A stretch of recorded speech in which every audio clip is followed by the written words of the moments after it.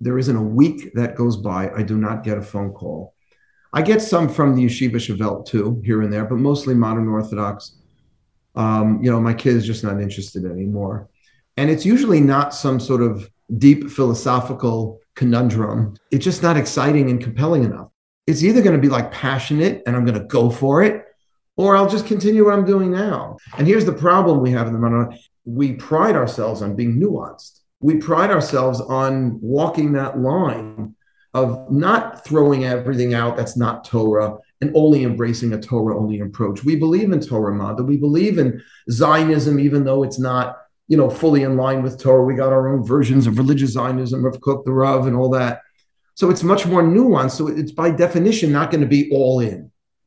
But we've got to figure out a way of becoming passionate about that, because without passion, our kids are going to leave it. I'm Scott Kahn, and this is the Orthodox Conundrum.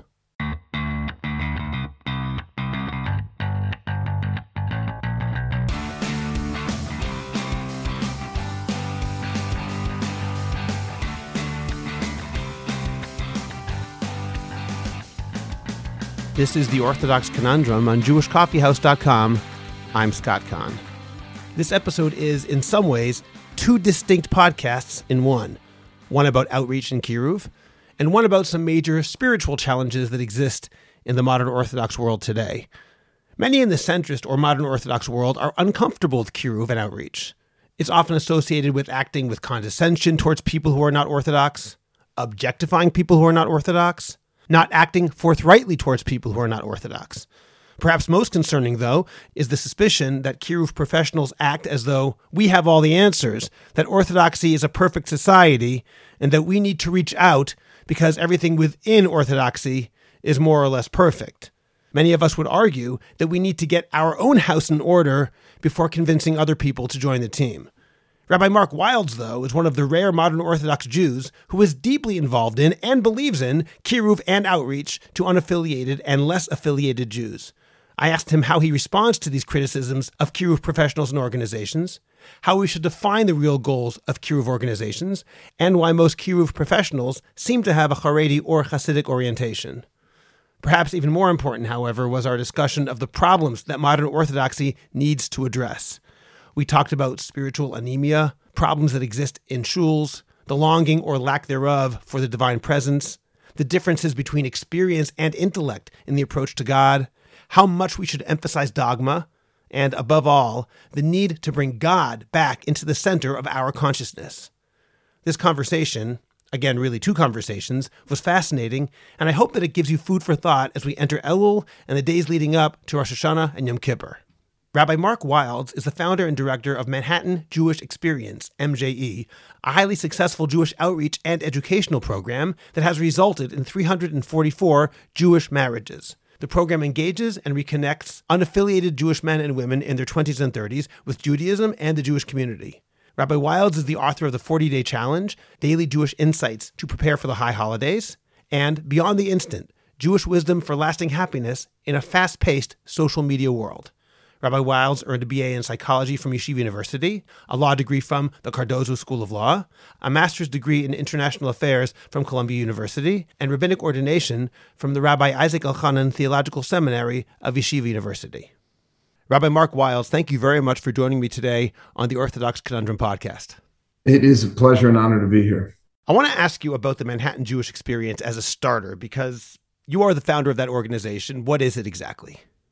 So MGE is dedicated to engaging the very large Jewish population in Manhattan and surrounding areas of 20s and 30s that are either, I guess, what we would call unaffiliated or less affiliated. So our goal is to engage as many 20s and 30s that are not in the Orthodox community in Jewish life. We do that through Shabbat dinners and classes, retreats. We just came back from Israel. We had an amazing trip. And started it 23 years ago. It's been amazing. I want to ask you about that idea of engaging people who are unaffiliated or, as you say, less affiliated, because would you call, first of all, MJE a Kiruv organization? Is that a fair description? Yeah, I think so. Mm-hmm. So one of the concerns people often have with Kiruv per se is the idea that they say, wait, it's wonderful to reach out to people. We all want more people to be Torah observant, but doesn't it neglect perhaps our own Orthodox community? Because we have a lot of fixing that has to be done among the affiliated. There's a lot of work that has to be done within our own community. So how would you answer people who say, first we have to make sure our own house is in order before we start trying to tell everyone else to come in?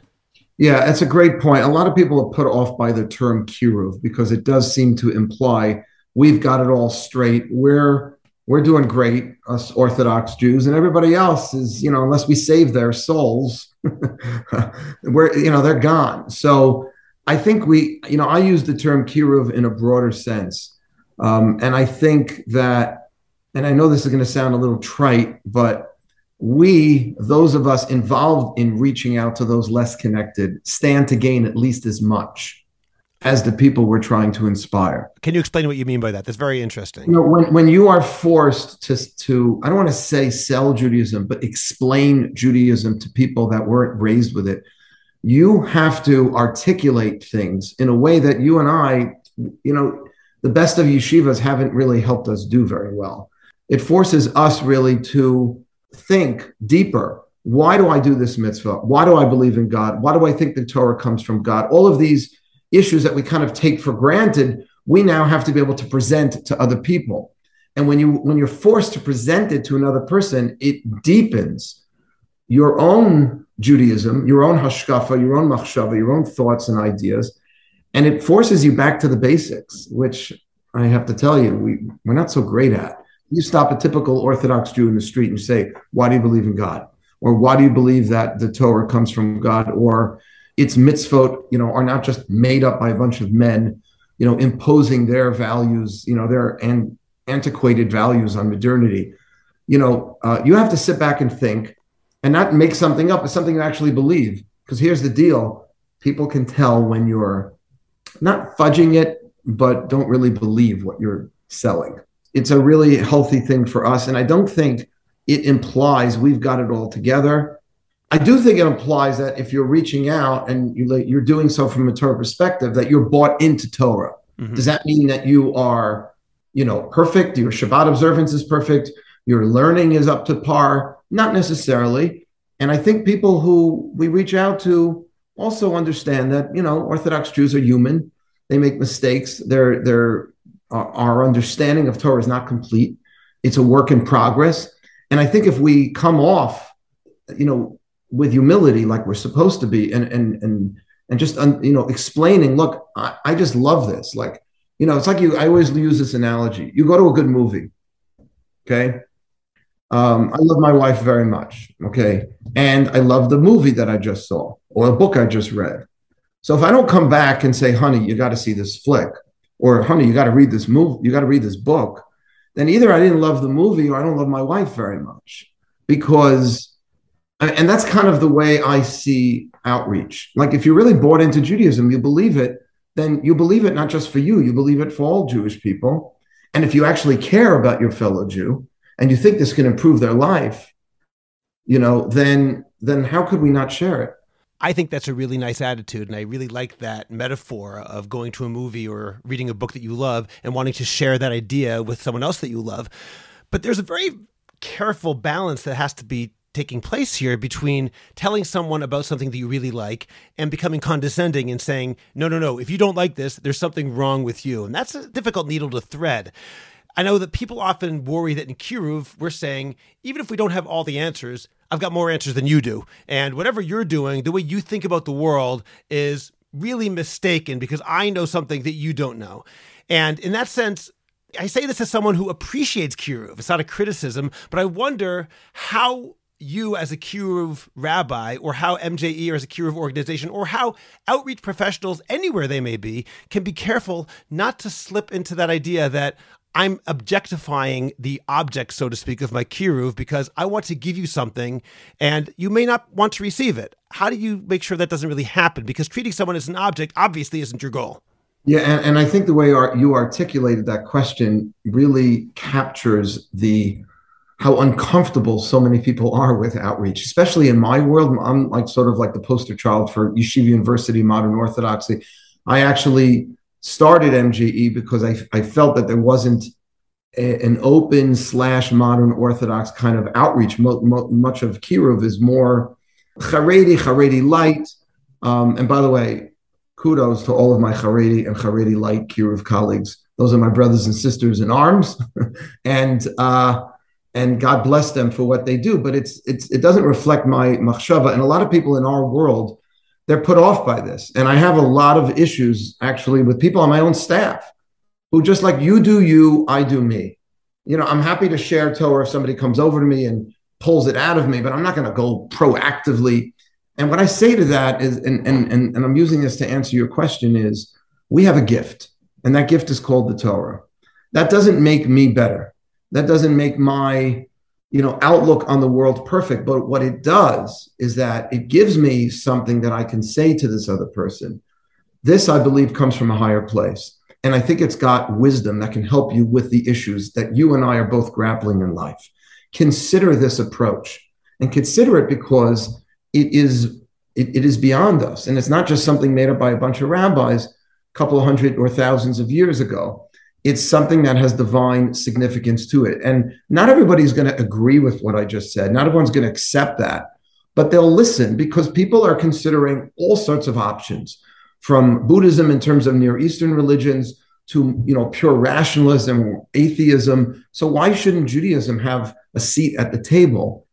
And in order to sort of, deal with the issue that you're raising, it's all about humility. It's all about how you put it over. I mean, I'll tell you a story. Years ago, you mentioned that your brother davens at OZ, which is Upper West Side Orthodox Shul. I was the assistant rabbi there many years ago, and I used to run a beginner's minyan. And once in a while, when I couldn't be there on Shabbos, I asked a good friend of mine if he could run the minyan instead of me. Very bright and learned guy. And when I came back, I asked some of my students, so what did you think of so-and-so? Rabbi, just because I don't know much about Judaism doesn't mean I'm an idiot. I said, what do you mean? What did he say that made you? Well, every time he said something, he slowed down. He spoke very slowly. So I have an audible, like a hearing impairment, and some of it is just style. If you speak to people like you would talk to any Orthodox Jew, just explain your terms. When I went to law school, one of my professors there was Rabbi Bleich, who was a big Talmud Chacham, big Torah scholar. I had him at YU as well. And I watched him teach a class for completely, I guess what we would call a secular Jew or uninformed, less educated Jews at the law school, okay? And he was able to explain some of the most profound legal and philosophical concepts without having to say one Hebrew word and without dumbing it down. And I think if we can do that, if we can give over substantive, sophisticated Torah in a way that we take our audience seriously, and our audience is educated, smart, motivated, young Jewish professionals, just not Jewishly knowledgeable, they're going to hear that and say, oh, that's interesting. But if we give it over in a way like, listen, I have a monopoly on the truth. You know nothing. All of your liberal values are garbage. And I'm coming from the perspective of the great Chachamim and Torah. And here we are. Obviously, people are not going to hear it. I want to talk about that last point. I almost want to flip it. Going back to that metaphor you used earlier about the movie or the thing that you love, you want to share with other people. And this idea that we're not being condescending. We're not telling you that we have all the answers. But if there's something that I really care about, and I respect you as a person, and you're somebody that I care about, of course, I want to share this with you. In that case, when do you stop? When do you say, if my wife says, I don't really want to watch that movie, I might say to her, no, really, it's a really good movie. Why don't you try it? You have to know exactly when it's time to stop pushing. So how does that work in the world of Kiruv, or at least in the world that you work in? How do you know when to push someone to get this thing, which is a wonderful thing, and when to say, you know what, I guess you're not interested in buying? Yeah, I mean, I can answer it in a halachic sense. The Chazon Ish famously said that there's no mitzvah v'alchiach tochiach. I mean, this is not something we're just doing because it's a nice idea. It's one of the 613 mitzvot based on a pasuk in Sefer Vayikra, alchiach tochiach atamitecha, which the Rambam codifies, and others that it refers to specifically helping those not keeping a mitzvah or about to sin, to prevent them from sinning, that you're supposed to do what you can to to encourage them to perform that positive mitzvah or refrain from the negative mitzvah. The Chazon Ish said that mitzvah only applies when you think you can be successful. If you don't think you can be successful, now no one's going to be successful by shouting Shabbos and throwing rocks, even if you're making the rocks before Shabbos. I love that. It's unbelievable.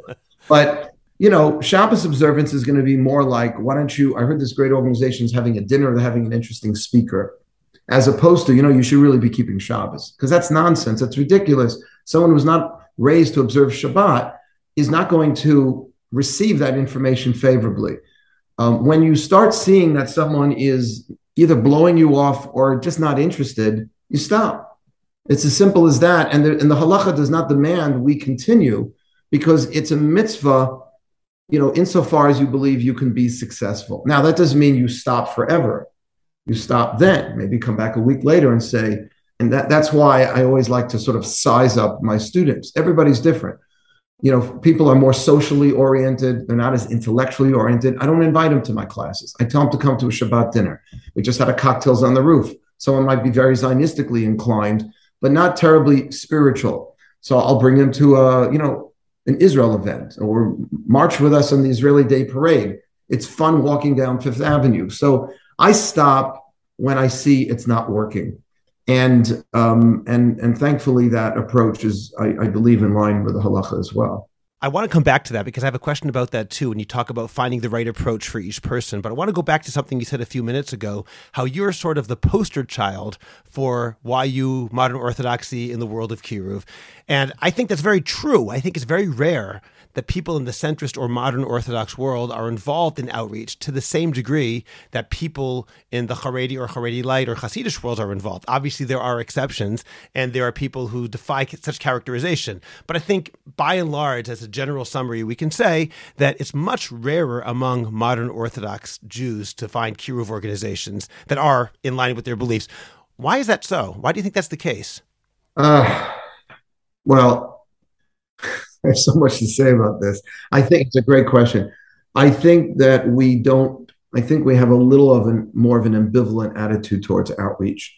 We haven't had a Lubavitch Rebbe that implanted within us that you got to go out and try to makar of people. Our intellectual Rebbe was Rav Soloveitchik, who was dealing with a different America at the time and trying to foster the Orthodox community. Now, in his own way, Rav Soloveitchik did a huge amount of Kiruv, because Orthodoxy was like a joke when he came to the United States. Sure. And he ordained over 2,000 Musmachim at YU. And I mean, he was a force like unbelievable. And intellectually, he's the person I and all my Rebbeim and colleagues continue to look to for Torah and inspiration.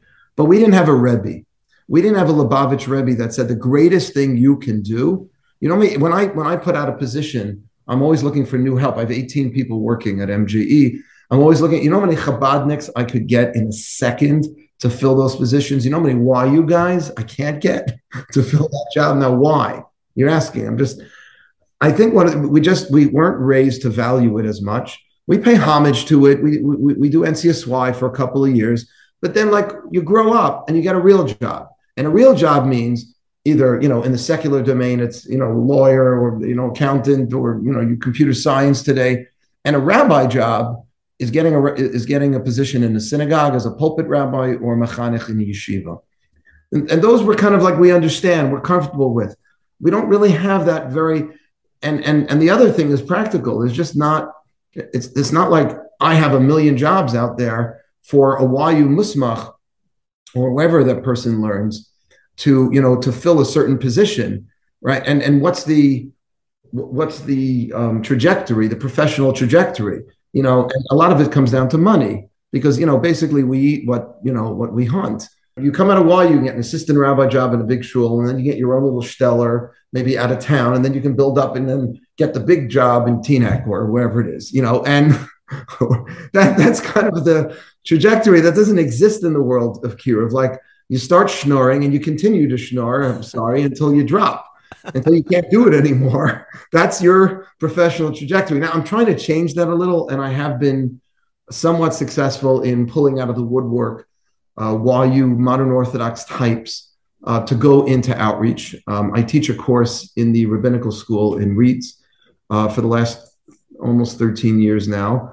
I'm very close with Rabbi Mark Penner, who's the dean of REITs, and I talk to him about these issues all the time. I'm very close with Rabbi Ari Berman, who's the president of YU. And to be perfectly honest, I think the OU, the YU, like I'm waiting for somebody to take us over. Maybe somebody who's listening to this, to basically replicate us. We have 3 sites in Manhattan, and we're a pretty big operation, but we're regional. We're not all over the country or the world. I need a real entity to be able to do that. And it's not just money. It's also creating a branch model, which is not so simple. But getting back to your original question, it doesn't have the prestige it has in the Hasidic, in the Lubavitch world, I should say. Okay. And it doesn't have the money, and the kind of professional trajectory for a quality YU guy to let go into. Now, I want to say this, though, it's not so true, because if you apply yourself, I think you can earn a living. And Meor, which is a much larger operation, which is a great kiruv organization on college campus, and they're like a feeder to Machon Yaakov, Machon Shlomo. There are people doing this as a livelihood. But you have to really be, I think, a little more idealistic, like our Chabad brothers and sisters are. Okay. I want to go back to that idea I mentioned a few minutes ago about different types of kiruv for different people, whether it's an Israel Day parade for somebody who's very into Israel, or a Shabbat dinner for somebody who would prefer something like that. I want to ask about the kiruv endgame. And the reason I'm asking this is sometimes people look at it, and I've spoken to other people in kiruv, and they were lamenting this fact. It doesn't mean that you necessarily will, but they say that very often funders of kiruv look at it as, okay, how many people did you, quote unquote, make from? How many people are fully Shomer Shabbos and sending their kids to Jewish day schools? And the question I have, and I don't have a good answer, but the question I have is the job of kiruv to make somebody fully from? And if it does not do that, it is a failure of a sort? Or is the job of kiruv to make someone have more Jewish attachment than he has now? In other words, I used to say this, I've mentioned this, I think, before on the podcast. I used to think it would be a nice thing. Imagine if there weren't a Chabad house, there were a Scott Kahn house. I was making my own kiruv organization, and someone were to come in and learn with me for an hour a week for a year. And that was the end of that. Mm-hmm. And someone asked me afterwards, okay, well, what happened? I said, what happened? A Jew came and learned Torah for 52 hours during this past year that he wouldn't have otherwise. That's a success. If he would ask me, should I be Shomer Shabbos? Personally, do I think you should? Yes, but I'm not playing any games here. The fact that you learn now that's my goal right now, that you and I are learning together. And I realize that's one model, but the other model is no, the goal is to get them to be really fully Shomer Shabbos. And I understand that too. What do you think is the correct model? Is it either one or somewhere in the middle? By the way, you did a very good job articulating the two approaches. And I would say one is Chabad, finding inherent value in the mitzvah itself, irrespective of where it takes the Jew. That's Chabad.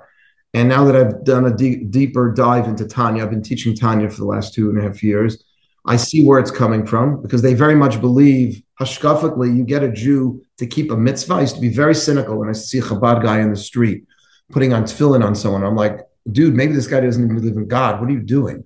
But they very much believe, and there's Kabbalistic sources to back this up, that you get a Jew to keep a mitzvah, that's it. That's your job. Wherever it takes him, great. Takes him more, great. I'm sure the Chabad rabbi will be happy, but he's done his job, because that's kiruv.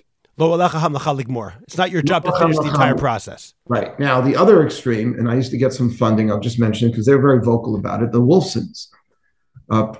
Hands down, largest kiruv funders in the last, 20 years, 30 years. And I had the honor of knowing Zev Wolfson, Zichron Livracha. I was in his office many times, like many kiruv rabbis, not on my knees, but asking him for funding and for help. And I used to have to bring what I used to call tzitzis checklists. You'll appreciate this. What's a tzitzis checklist? I called it that.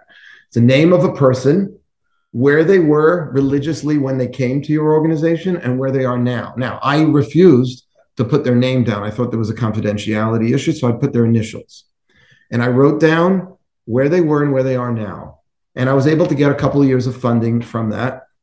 They had a little bit of a problem with my color of my yarmulke and YU. And it's a very nice white yarmulke for our listeners who don't see it. But they were Right. So they were a little more to the right. They called me a dinosaur and said, your old news is no modern orthodoxy is dead, blah, blah, blah. And I just kept ignoring. I'm like, look, I'm here for a certain purpose. And I remember, by the way, as an aside, the third year, I remember I was getting a nice check every year. And one time they were making comments about like the hashkafa, modern orthodoxy. And I said, listen, I can't believe, I said, I was sitting there with a group from the beautiful Wilson family. They're amazing people. And I said to them, I cannot believe, I said, everything on this piece of paper you asked me to prepare for this meeting is true. And you can call my Rebbe from you can call Rav Shechter, you can call my Rabbi, Rav Grunwald. I know those were two rabbis they both knew and respected. And you can ask them about me if I'm a truthful person, if I would write something down that isn't true. And the 50 or 60 names that are on this list are all truthful. And I can't imagine that you would allow the color of my yarmulke or my, a little different hashkafa on women's issues or Israel or Torah Mada to prevent you from funding what is otherwise a successful Kiruv operation. And I got the money. I got the money. It was the last year, by the way. They were like, okay, one more year, But those are the two ends. And by the way, they had a very good rationale. They said, listen, Rabbi Wilds, I understand. Let me tell you why we're doing this. You bring somebody into Judaism and you learn with them an hour a week, but they don't become Shomer Shabbos. Then you're just kicking the can down because those kids will still intermarry. Or maybe, you're prolonging, the assimilation process, but you're not stopping it. The only way to really stop it is to get a Jew to become frum. That was their argument. And by the way, a very solid argument. Mm-hmm. Chabad is like, and I'm of course generalizing, like we have a hashkafa here. We have makoros that demonstrate that we just have to get more of God's, of the Ein Sof, the Or Ein Sof into the world. And we do that by getting Jews to keep mitzvahs. And we can't control people. Now, I'll tell you, most people feel much more comfortable with the latter Chabad approach. Okay. And there is an issue with the other approach because I'm not going to mention other Kiruv organizations, but I know this to be true, where others will come to me or some other member of my staff. I used to go to blah, blah, blah, but they're only happy if I become religious. And Rabbi, to be perfectly honest, I like being part of the community, but I'm not interested in becoming fully Shomer Shabbat. Started lighting candles on Friday night. But sometimes I light candles after Shabbos starts. And I still want to be in a community, and I don't really believe in the conservative or reform movement. I believe in this hashkafically, but I'm not going to, they use that word, but I'm not. And I said, I want MGE to be a place where we actually makarv X amount of Jews a year, but we also provide a community where people who are not going to, cross the finish line, so to speak, and will still feel comfortable. So you'll say, oh, Wilds is Chabadnik in this approach, in this issue. I'm a little in the middle because I do feel that, and I'm a little critical of Chabad on this, that where someone can cross the finish line, so to speak, I don't know what else to do. Someone can be Shomer Shabbos, Shomer Kasher, send their kids to Yeshiva Day School, blah, blah, blah. And we don't do our hishtadlus to help them get there, then I don't think we're doing kiruv with that Jew.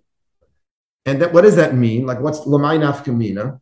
So, meaning that you think, and I say this to my staff, because some of them are uncomfortable, particularly the millennials who are now working for us. They don't want, you do you, I do me. Okay, and I'll be there for anyone who has questions. I said, I'm sorry, that's not good enough. Because they don't know enough to know that the next step could be right now tefillin. They don't have a sense of how doable it is to keep kosher, at least on the deraisa level. In other words, you're saying they're largely she'eino yodei lishol. They don't even know what questions are next in line. Yeah, and if you don't ask them, you say, well, they'll come to me. No, they're not going to come to you 100%. They'll come to you on certain things that they know of. Look, and again, and that's why we have a goal every year at MGE. We want to try to makarv, cross the finish line, 15 Jewish people. We feel out of the hundreds of people that we attract who become regulars, we have about 4,800 to 5,000 unique visitors a year, of which about 600 or 700 become regulars. Of those 600 or 700 become regulars, I feel like, come on, guys, we can get 12 to 15 to actually become, without like hitting them over the head with a sledgehammer. But you do have to make that next line. Now, that next line might get shut down. And this has happened. Rabbi, I appreciate it. I'm aware, not interested. Okay, we still have a beautiful community for you to be part of, and we've done our best. But if we don't make that extra ask, it's like fundraising. You don't I was going to ask, say, it sounds just like fundraising. you don't ask, you don't get. And a lot of people have gotten up at a Shabbaton and said, I never thought in a million years, but then I was coming to MG and one of the persons said to me, why don't you consider, and I never considered it. You have to put the thought, and sometimes I'm a little critical, like, does Chabad do that? Now, Chabad's got like 3,500, Chabad houses. I'm sure a lot of them are doing that, but it's not part of the hashkafa to do that. I want to mention one other negative thing about the other hashkafa, though. Yeah, please. I'm going to call it the Wolfson hashkafa for now. I don't know what else to train. As you said, they don't give you money anymore, so it's okay. No, but they're amazing. Listen, anyone not a criticism, of course. Anyone who funds Kiruv, whatever the approach, but I think if you create that kind of mentality on your staff, it's going to come out in the wash, so to speak. People are sensitive and they have a sense. I'll tell you one last story. I had a woman, I remember, very bright. She went to Yale for undergraduate. She was an attorney. And she was coming to MJ for about 6 months. My wife and I had her to our home a few times, and she was coming regularly to the minyan, and she just disappeared. So I phoned her up and I was like, hey, we miss you. What's going on? Everything okay? We got together. I remember we met at Starbucks. And she said, oh, I just, I came. I really enjoyed it. It was so nice. Everybody was so friendly. The services were interesting, very inspirational. I learned a lot. But I thought it over, and I'm not interested in becoming Orthodox. I said, okay, I understand. A little disappointed, but I get it. You still didn't answer my question. Where you been? Rabbi, I just assumed, you're not interested in me continuing to come if I'm not interested in living that kind of. And I said, did I ever say, anyone on my staff ever say or do or imply anything to give you that impression? And she was like, no, I just naturally. So people are thinking this already. Right. She was. People are assuming they're objects of Kiruv, and that's the goal. And the thing is, we have to go away from that. But then I don't want to go and throw the baby with the bath. Richard Joel was one of my mentors, teachers, was the president of YU. He was very uncomfortable, he probably still is, with the term Kiruv. He liked engagement, Jewish engagement, because the word Kiruv seems to imply I'm here and you're here and I got to bring you up to where just like what we discussed in the beginning of our conversation. It doesn't have to be that way. It doesn't have to be that way. And I feel that we're a little tiptoeing a little too much in the modern Orthodox world. And my opinion, I think why are there so many more Haredim involved in Kiruv than modern Orthodox? Why? Why would that be? I mean, this is going to sound awful because I am a card-holding modern Orthodox rabbi. I believe in it. We don't believe in it enough. It's going back to the movie. Either we don't care enough about, or we don't believe it enough, or it smacks of proselytizing. And that's like the Christian right. I got to stay away from that. Okay, well, that's a great segue into a different topic I also want to speak to you about, which is sometimes what might be called a sense of malaise or a lack of interest, serious spiritual engagement in the modern Orthodox world. And again, I'm part of that same world as well. But I think people are experiencing a type of spiritual anemia. I spoke with Rabbi Johnny Solomon a couple of months ago on my podcast, and we talked about that problem. They feel that a shul is a place to hang out with their friends rather than a place of encounter with the divine presence. So let's talk about that modern Orthodox world that you and I are both part of. How can we make us feel stronger in our connection to God? How can we make, whether it's the shul, whether it's any other place in our Jewish lives, how can we help to revitalize our Orthodox life, our Torah life, so that we feel more connected to God? To me, that's the essential part of everything. It's all about feeling that sense of the divine presence. And I feel that too often in the modern Orthodox or centrist Orthodox world, that's lacking. What would you suggest? First of all, thank you for asking that because it's so important. And we're losing our own kids because of this. I am convinced that so many of the kids who are going off the derech, some of them come from great families. There isn't a week that goes by I do not get a phone call. I get some from the Yeshiva Shavelt too, here and there, but mostly modern Orthodox. My kid is just not interested anymore. And it's usually not some sort of deep philosophical conundrum, to use your title there, that they're going through. They Thanks for the promo. Yeah, it's a great line. I'm still looking for a better name for my podcast. I hate my name, Wildscast. Like, what is that? But it's just not exciting and compelling enough. My wife says this to me. My wife's a Balas Tshuva, and she's like, she veered before we met. She was getting sucked into more the Haredi light Kiruv world. Because in order for her to give up the lifestyle she had, she's from Great Neck, very popular, a lot of great friends. Why should I give this up for something that's a kind of parva? It's either going to be like passionate and I'm going to go for it, or I'll just continue what I'm doing now. To go for something and here's the problem we have in the Maranatha, because we pride ourselves on being nuanced. We pride ourselves on walking that line of not throwing everything out that's not Torah and only embracing a Torah-only approach. We believe in Torah Mada. We believe in Zionism, even though it's not, fully in line with Torah. We got our own versions of religious Zionism, Rav Kook, the Rav, and all that. So it's much more nuanced. So it's by definition not going to be all in. But we've got to figure out a way of becoming passionate about that. Because without passion, our kids are going to leave it. And you got to start with the shul. Because we want to know why shuls are just like, and I know what. So how do you start with the shul? What does that mean?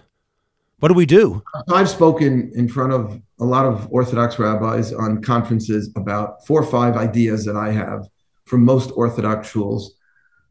Speaking in shul is a symptom. It's not the cause. People are speaking. No one speaks during a Broadway show. You ever notice? Or a movie. Because they're engaged. People are not engaged. And tefillah is not a simple thing. But we have to figure out a way of rocking our davening in a much more serious fashion, like Rabbi Moshe Weinberger shul. I've davened at Eish HaKodesh many times. There's nobody speaking there. And yeah, they have a rule when you join as a member, you're not allowed to speak. And once in a while, you'll get a shush from the Rav up front. But they don't have to do a lot of shushing because the davening, the energy, the feeling is compelling enough. You know how I know Orthodox Jews are coming to my beginner's minyan on Shabbos? Because they're the only ones who talk. No one's talking in my minyan. Now, I have a different population. Familiarity breeds a little contempt. My chaver is not used to davening as often. People are more just respectful. There's more reverence. People come in shul, put their feet up, they're opening up a newspaper, they're chilling out. Like, I get that. But I'm also crazed about every single moment that they are there, giving them some inspiration or doing something different. I learned this from my teacher, Rabbi Lookstein, one of my mentors. I was a rabbi at KJ after OZ. And he said to me, you never allow pauses in the davening. There's too many pauses in our davening. What kind of pauses? What do you mean? Like where? Even just between one thing and the next. We go from Kriyas HaTorah to the next thing. There's like a little, you would never see that at a show. You would go, there's a seamless flow. Like right now, we're having this podcast. I'm sure you're going to have somebody edit it and make sure that they're not moments of pause.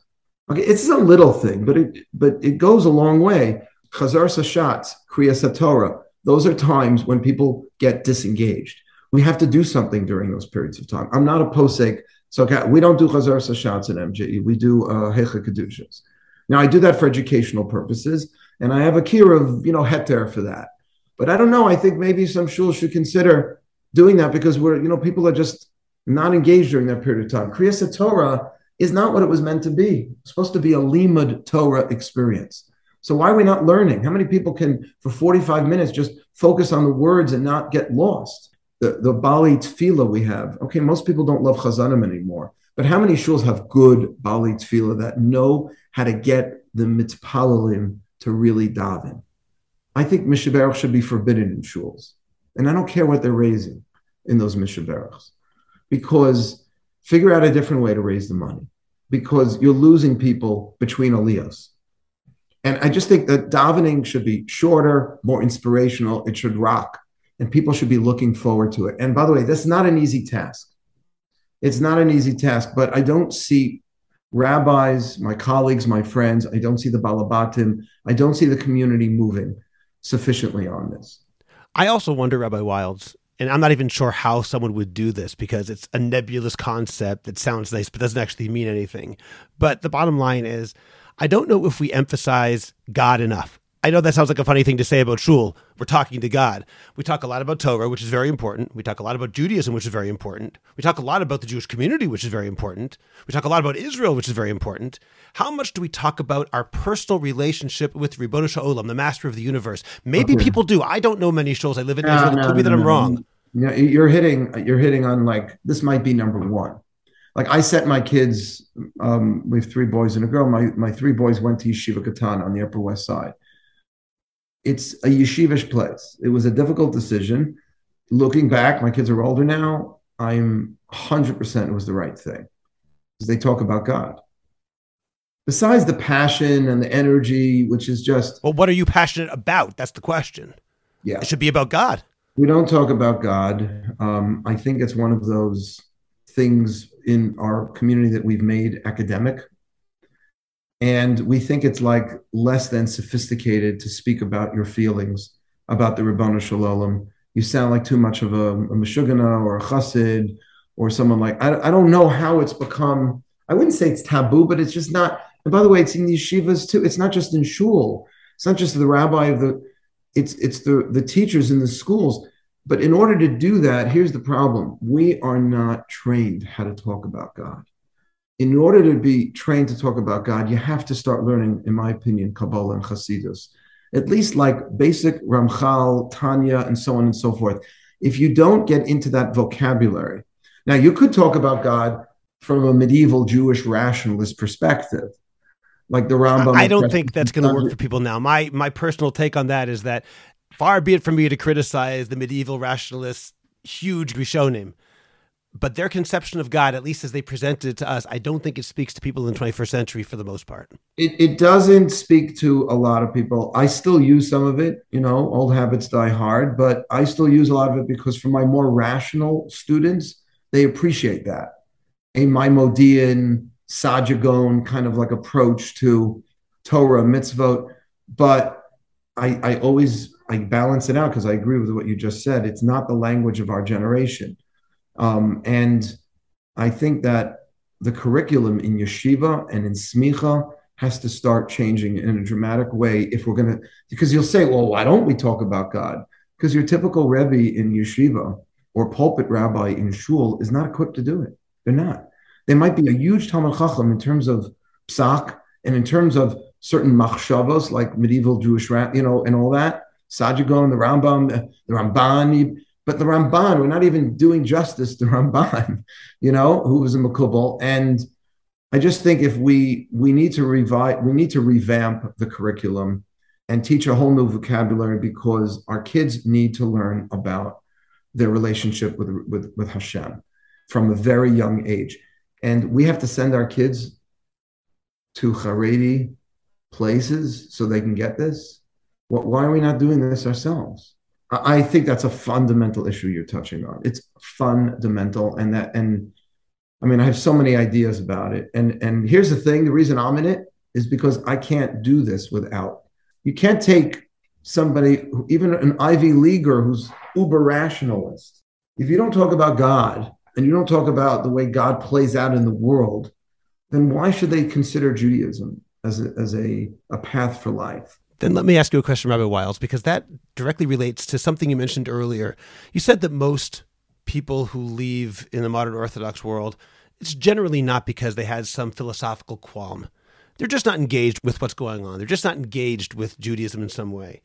And in terms of what you're talking about right now, with which I wholeheartedly agree, this idea of experiencing God being the key, and perhaps, this is what I said, more than what you said, perhaps moving away from the medieval rationalist model, that does raise the problem of how we should relate to our students, our congregants, our friends, anyone with whom we're sharing Judaism. How should we relate the issue of dogma, of propositions, of doctrine?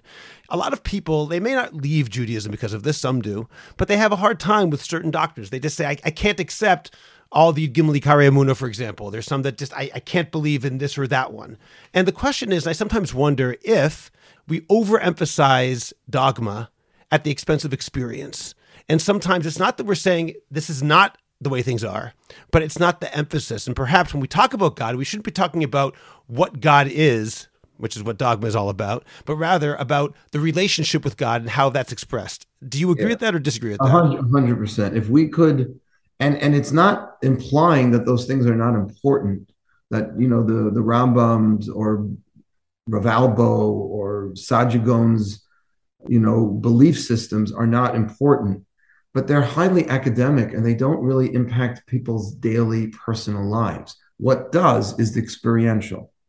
So if we spent more time teaching our kids how to use tefillah as a means of to meditate on certain ideas and to actually grow and to make just Torah much more real for people. It's not implying that all those other machshavos are not important, but that's not the language of our generation, and that's not what's going to move people.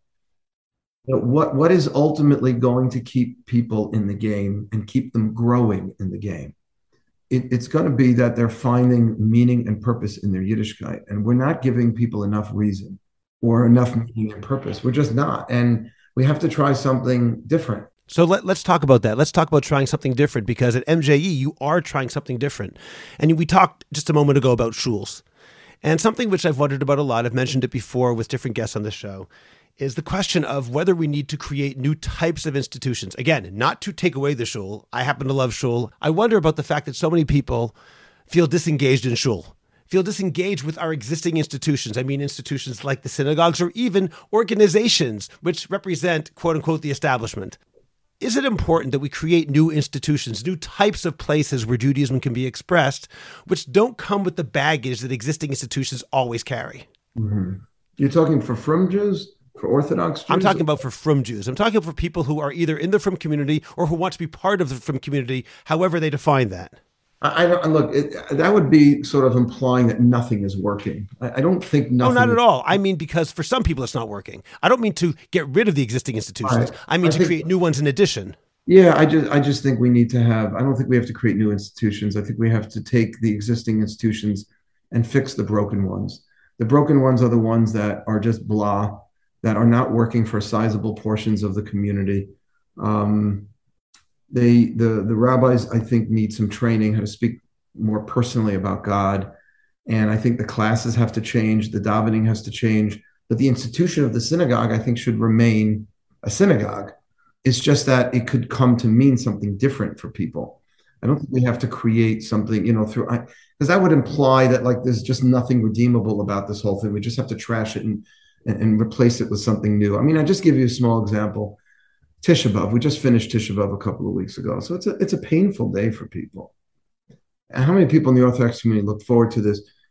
Do we see what happened in the Churban as an expression on somehow it's painful and it's punishment and there's sin and there's galus but Rabbi Weinberger always likes to emphasize that everything is somehow coming from a place of love. Now, how can you explain that? But if you really believe that that's the emes, you really believe that everything that we're almost like afraid to share that idea because that sounds so like, how could the Holocaust be coming? But we have to talk about those things because God just looks mean and angry. And I'm not saying that, everyone's going to buy this, but they have to at least know that is a part, this famous chazal that the kruvim, the cherubs were embracing each other when the Babylonians came into the Heichal and destroying the first. Now, how could that be? If the Gemara elsewhere says that the kruvim would face each other whenever the Jewish people were following God's will, and they would face away from each other when they were disobeying. When could there be more of a disobeying than when the Churban took place? And the Gemara says that the kruvim were embracing. They shouldn't have even been looking at each other. They should have been looking away. So I've heard a lot of beautiful Torah on this, but the essential, the takeaway is that even the Churban, all of this is happening from a place of love, that HaKadosh Baruch Hu created and brought us into existence to give us the opportunity to benefit from his spiritual existence. So whatever happens is happening l'tov. I don't think that's a prevailing ideology in the Orthodox world. I think if you're good, you get rewarded. If you're bad, you get punished. That's it. It doesn't start from a place of chesed for everybody. It depends.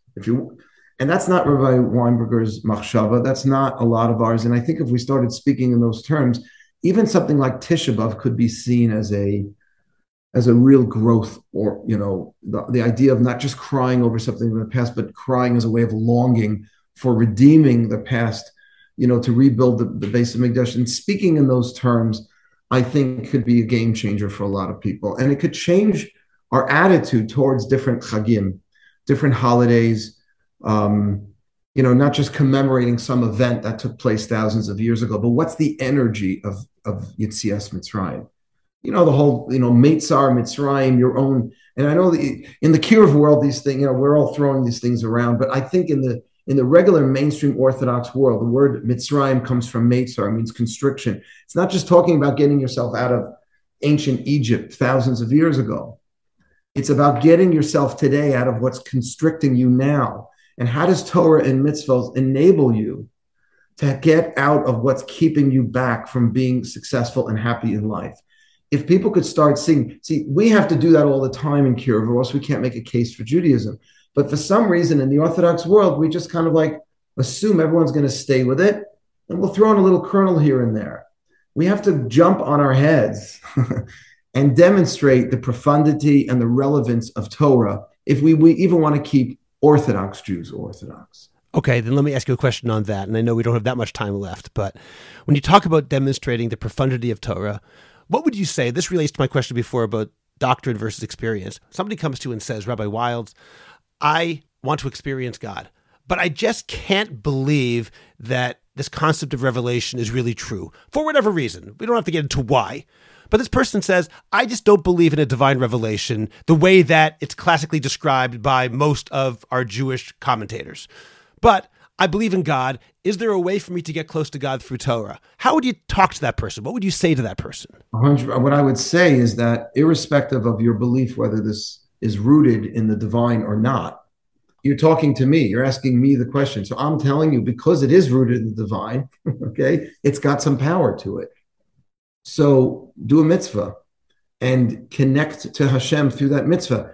And it's not, whether or not it comes from Hashem or not really is irrelevant in a sense. Now, it's not irrelevant because if it was made up by a bunch of people, then its power to connect our souls with their divine source would be compromised, okay? And it would lose its authenticity.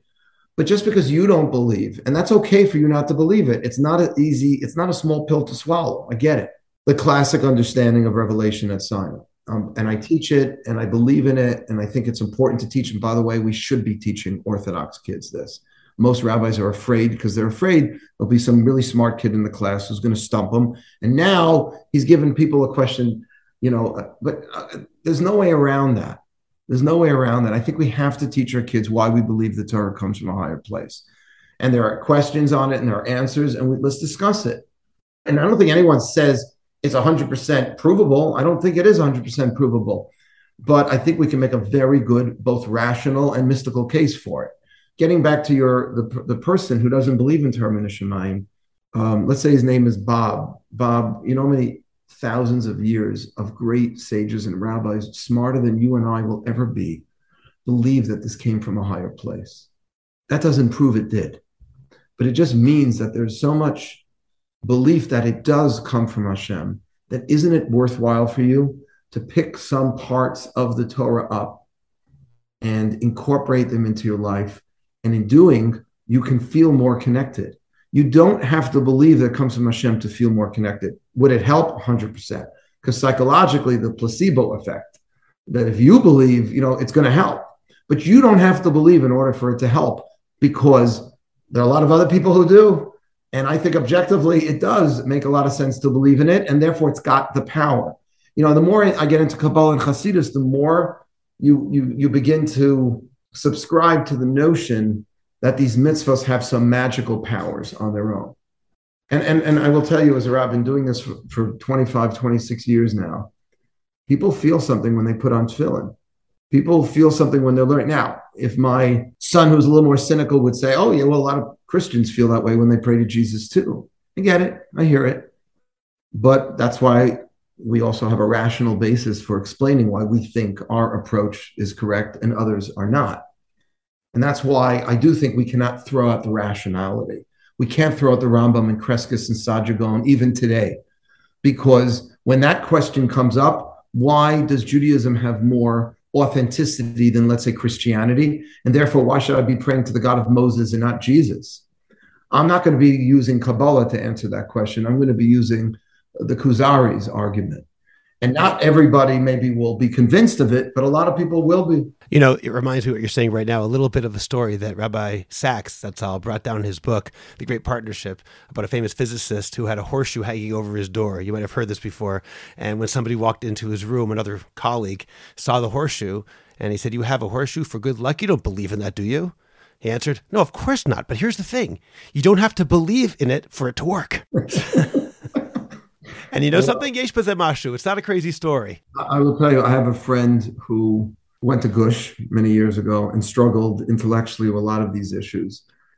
And when he approached Rav Aaron, Zecher Tzaddik Livracha, Rav Aaron Lichtenstein, and Rav Aaron, when he asked him about one of these issues, said that I don't have all the answers either, but knowing that my Rebbeim, who are so much smarter than me, this is what Rav Aaron said, who was an off-the-chart genius, okay, believed in these things.